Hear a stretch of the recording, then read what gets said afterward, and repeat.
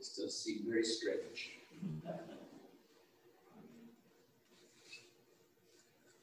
Preaching to a camera is a weird thing. You can't see the whites of people's eyes. You can't see the people who are nodding off in the back row, even the front row. And yet, for me, this is important because actually, throughout my adult life, I've never felt God's presence more than when I'm preaching. It's interesting. Now, was that true when I was preaching to the camera? Probably by the third one, maybe. Before that, we were just too busy thinking, where am I looking? Am I looking down too much? The other thing that just occurred to me, Daniel, I was just thinking that if Rob had been throwing out the streets, he wouldn't have caught anything out. Anyway. How have you been during lockdown? The lockdowns, the tears, how have you been? I know some people have been very poorly. Others, myself included, have avoided being ill. We're grateful for that. But everybody's been affected. And one thing that occurred to me, the kind of hallmark I think this whole thing has left us with, and is still dominating our society, is a deep feeling of sadness. There's a really deep sadness that life isn't what it should be. Those of us who are older are sad because of what's happening to the young people. The education opportunities that are being missed. There's a sadness because human beings are meant for each other. We're meant to be with people. We're meant for physical contact. We're built for hugging people. We really are. And I say that as a person who's incredibly satisfied with my own company a lot of the time. But we're made for each other. So I thought, and I'll try and be brief, but I've said that before and failed, but I'll still try to be brief. I thought this morning, what I'm trying to do is start a little bit with where we are. We're trying to raise our eyes to something far bigger. So let me read. You may wonder where we're going with this, but I want to read 2 Peter chapter 3, from verse 3 to verse 13. 2 Peter chapter 3, from verse 3 to verse 13. Above all, you must understand that in the last days, scoffers will come, scoffing and following their own evil desires. They will say, where is this coming he promised?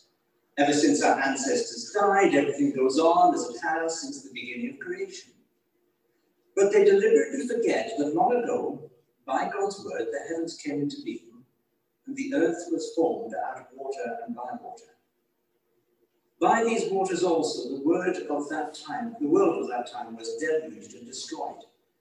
By the same word, the present heavens and earth are reserved for fire, being kept for the day of judgment and destruction of the ungodly. But do not forget this one thing, dear friends. With the Lord, a day is like 1,000 years, and 1,000 years are like a day. The Lord is not slow in keeping his promise, as some understand slowness. Instead, he is patient with you, not wanting anyone to perish, but everyone to come to repentance. But the day of the Lord will come like a thief.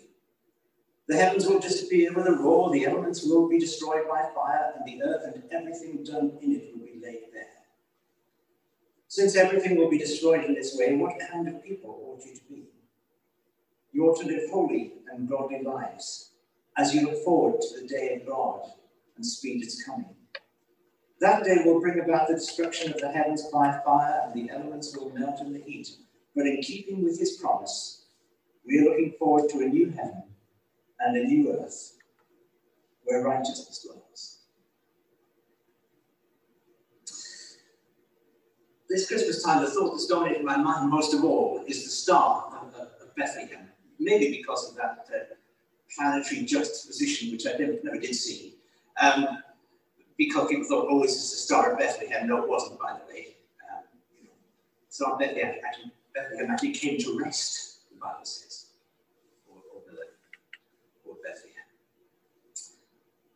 But it occurred to me that for those wise men to follow this star at that particular time, the most likely scenario is that God actually created that star right at the beginning as he made everything, knowing that at that particular moment, at that particular time, that star that was created for a specific purpose would be there thousands of years before. And that really got hold of me. That really got me thinking big time. These are serious days. Besides COVID and all that's done, there are huge global tensions around. More so probably than even before the Iron Curtain disappeared. In those days, as I was growing up a teenager, so there was lots of fear. Were we going to be nuked any moment and lots of stuff. And actually, possibly the times are more dangerous now. And then, of course, there's all the personal tragedies that are going on, the heartaches. We heard from some good friends here from Christmas. So I say good friends with some inverted commas, but they're people who are very important to us at a particular time in our lives, that their son died in his 40s. Just developed pain, and doctors didn't understand it. Then all of a sudden, aggressive cancer was diagnosed. Within 5 weeks, he was gone. All this is going on all at the same time. So I want to give you some truths to keep in mind. Then I want to give you a history lesson. And then I want to tell you how to live. All right? Very quickly. Truths to keep in mind. God created the world for his own reasons and his own purposes, not for our purposes. He created humankind, both male and female, and by the way, distinguished between the two. He gave our first parents a task to make the whole planet like the Garden of Eden, but they rebelled and failed in that task. And as a result, were thrown out, and the whole human race was infected with this problem we call sin. Ever since then, creation, the very fabric of creation, has been groaning, the Bible says, as in the pains of childbirth, awaiting the revelation of the children of God, awaiting God's final answer to it all. Then think about what God did. At a particular time, he picked one bloke, Abraham as he was called then. And he made a promise to him that one day he'd have a son, and that he'd be the father of a great nation. Now, we haven't got time to go into the fact that that took an awful long time to finally fulfill it. That family that emerged from that son via Jacob became a nation whilst in captivity in Egypt, went down as a large family and came out as a massive nation.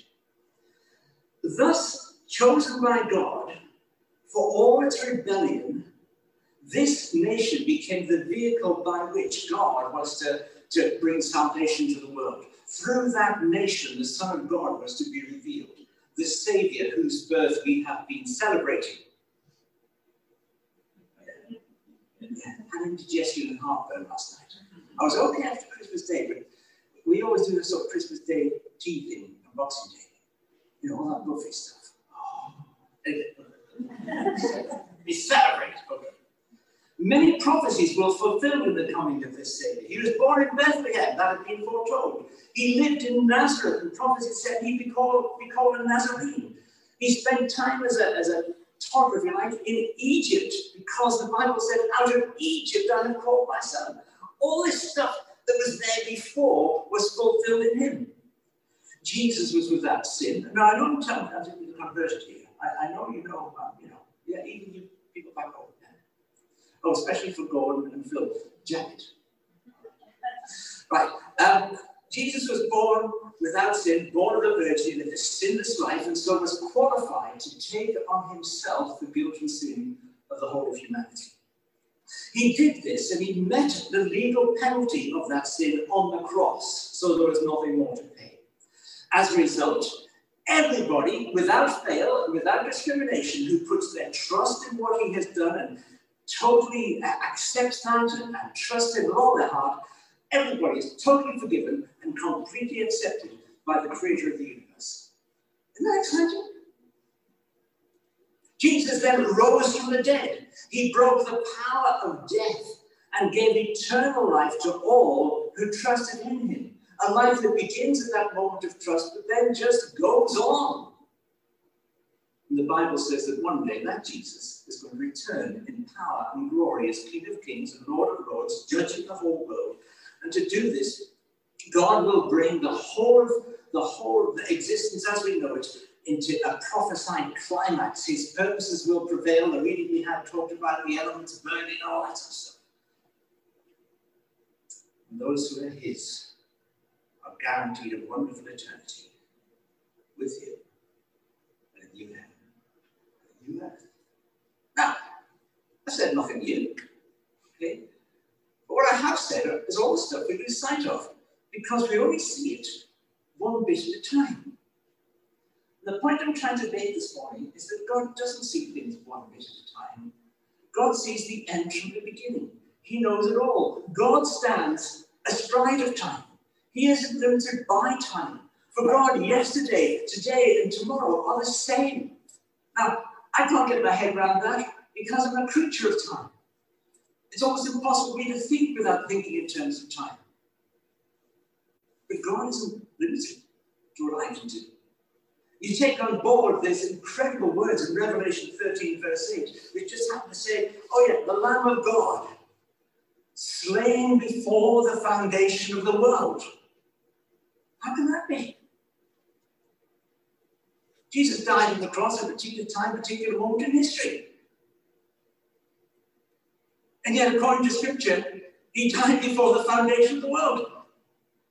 Now, if you expect me to explain that, I'm not going to. Except it's true. It's true.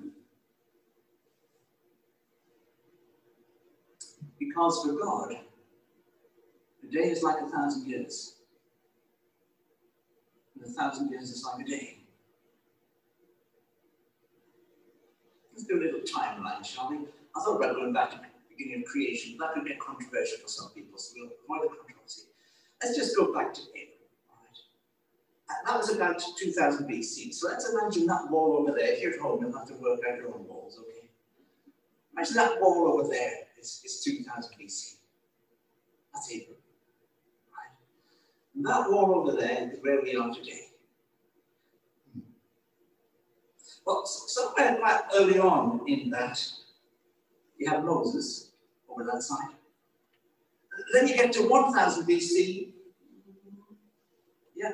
And you get to King David, and then you get to when Jesus came, and then you get to us, and 4 days have gone. 4 days have gone. For God, 1,000 years.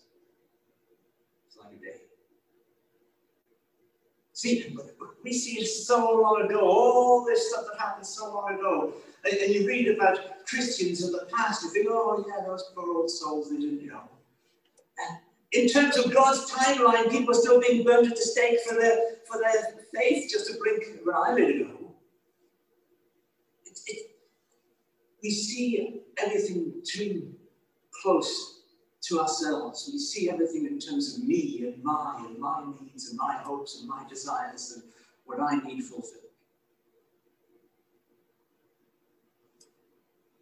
Where are we? Well, I don't know how long it's going to be before Jesus returns. I suspect it's not that far, actually. But let's say from the coming of Jesus to now, 2,000 years,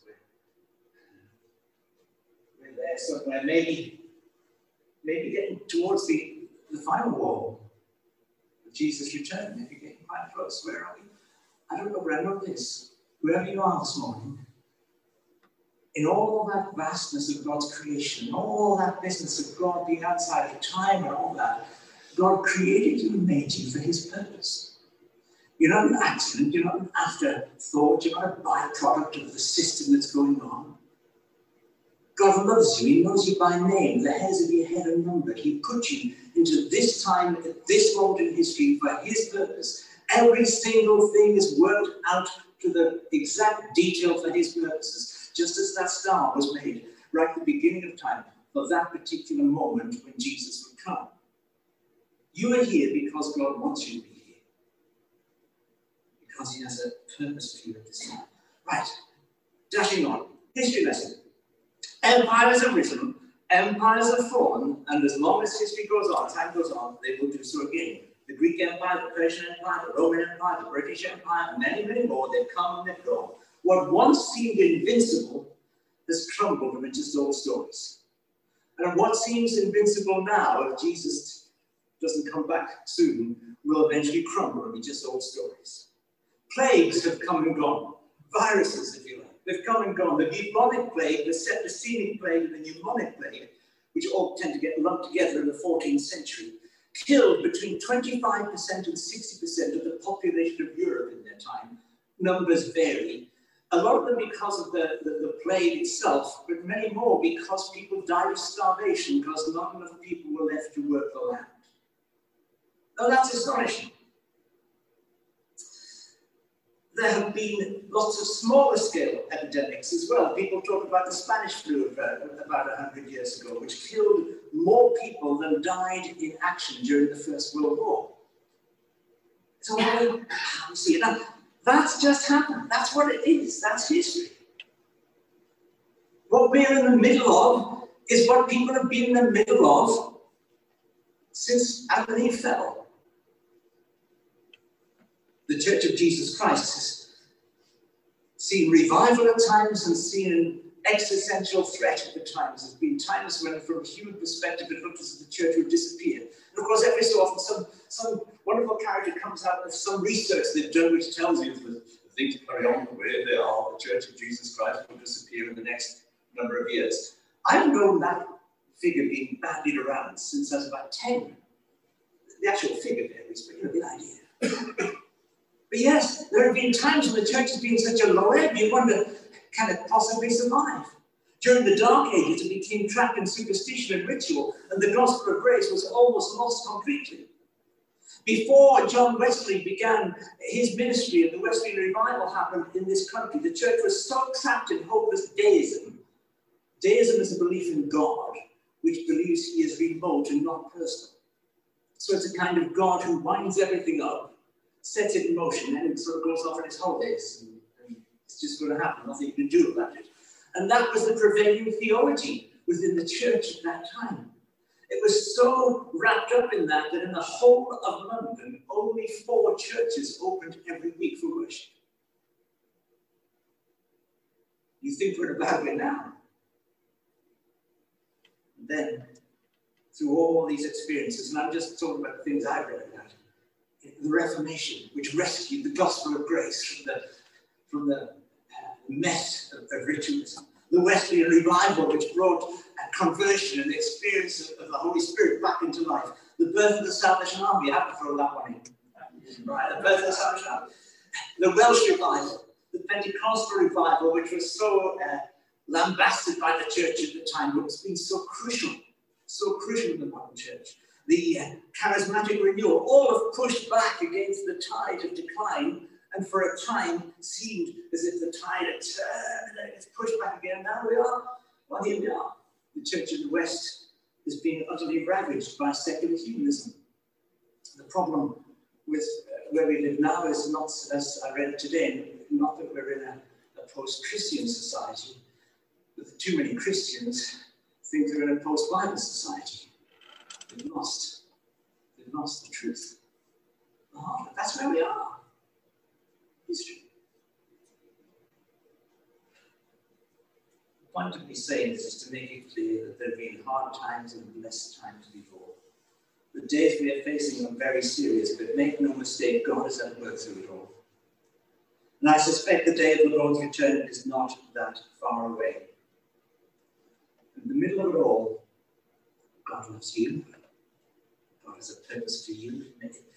In human terms, it may be dramatic. It may be tiny.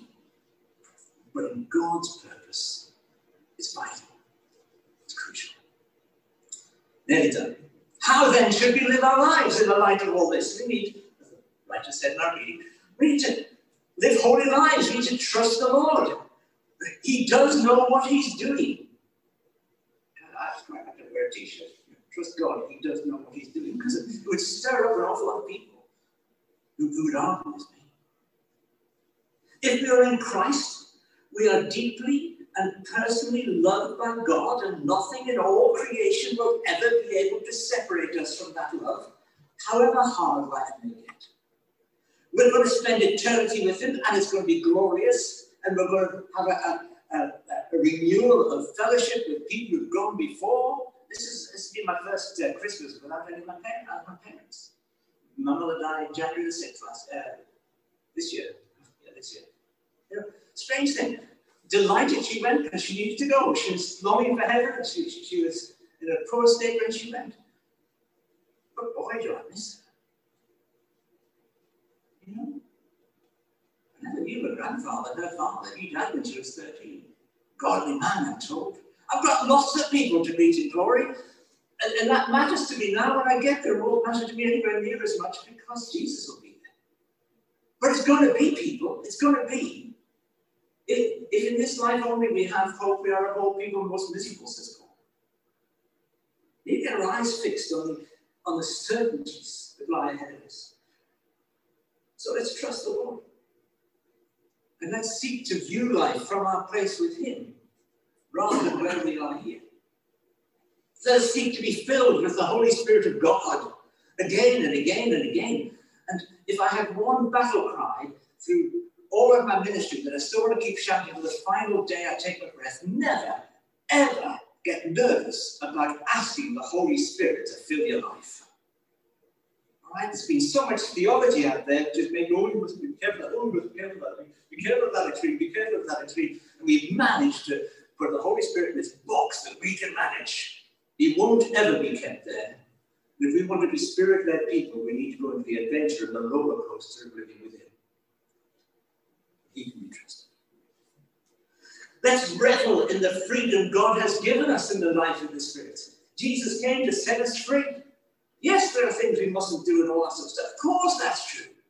But this life is to be lived. This life is to be enjoyed. This life is to be grasped because this is the gift God has given us for now. He's placed us here for now. Let's refuse to fear in times of hardship, trouble, and devastation. Hard though that is. And let's seek first the kingdom of God and his righteousness. The Bible says if we do that, all the other stuff takes care of itself anyway. Seek first the kingdom of God. I really am very nearly finished now. 2 more things. Let us pray as if everything depends on our prayers. The final thing is this. Let's live as if we're expecting Jesus at any moment, please. Why? Because that's how Jesus told us to live. He really did. Jesus is coming back. All right, you've got masks on, you can't shut.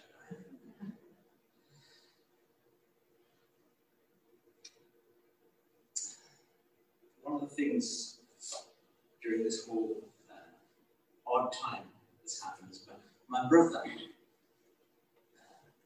who is great, he found online this church choir and got me to start listening to it. Oh. Now, most of you know I love the Brooklyn Tabernacle choir. All right. Well, this is not very similar, except you can see them. So, most odd, you know, this choir, and I reckon the ages range from about 18 to 80. Okay? And they look from all sorts of socioeconomic backgrounds. Some of them got very strange faces. I can say that because I've got one too. Yeah, they're just people. They're just people. But there's something about how they sing, what can sing, that really touches my heart. If you don't enjoy this kind of music, just switch off for the next few minutes. You'll survive. But the song that I want this whole thing to finish with is a song called Midnight Cry. Let me read its context first. This is Jesus telling the parable of the 10 virgins. At that time, the kingdom of heaven will be like 10 virgins who took their lamps and went out to meet the bridegroom. 5 of them were foolish and 5 were wise. The foolish ones took the lamps, but did not take any oil with them. Oil, by the way, is a symbol of the Holy Spirit. Didn't take any oil with them. The wise ones, however, took oil in jars along with the lamps. The bridegroom was a long time in coming, and they all became drowsy and fell asleep. Sounds like the church. At midnight, the cry rang out, "Here's the bridegroom! Come out and meet him." Then all the virgins woke up and trimmed their lamps. The foolish ones said to the wise, "Give us some oil. Our lamps are going out." "No," they replied, "there might not be enough for both of us. Both us and you. Instead, go to those who sell oil and buy some for yourselves." But while they were on their way to buy the oil, the bridegroom arrived. The virgins who were ready went in with him to the wedding banquet, and the doors were shut. Later the others also came. "Lord, Lord," they said, "open the door for us." But he replied, "Truly, I tell you, I don't know you. Therefore keep watch, because you do not know the day or the hour." Jesus is coming, and one day you're going to hear the midnight cry. And that's what this song is all about. And if you don't enjoy it, well, I have some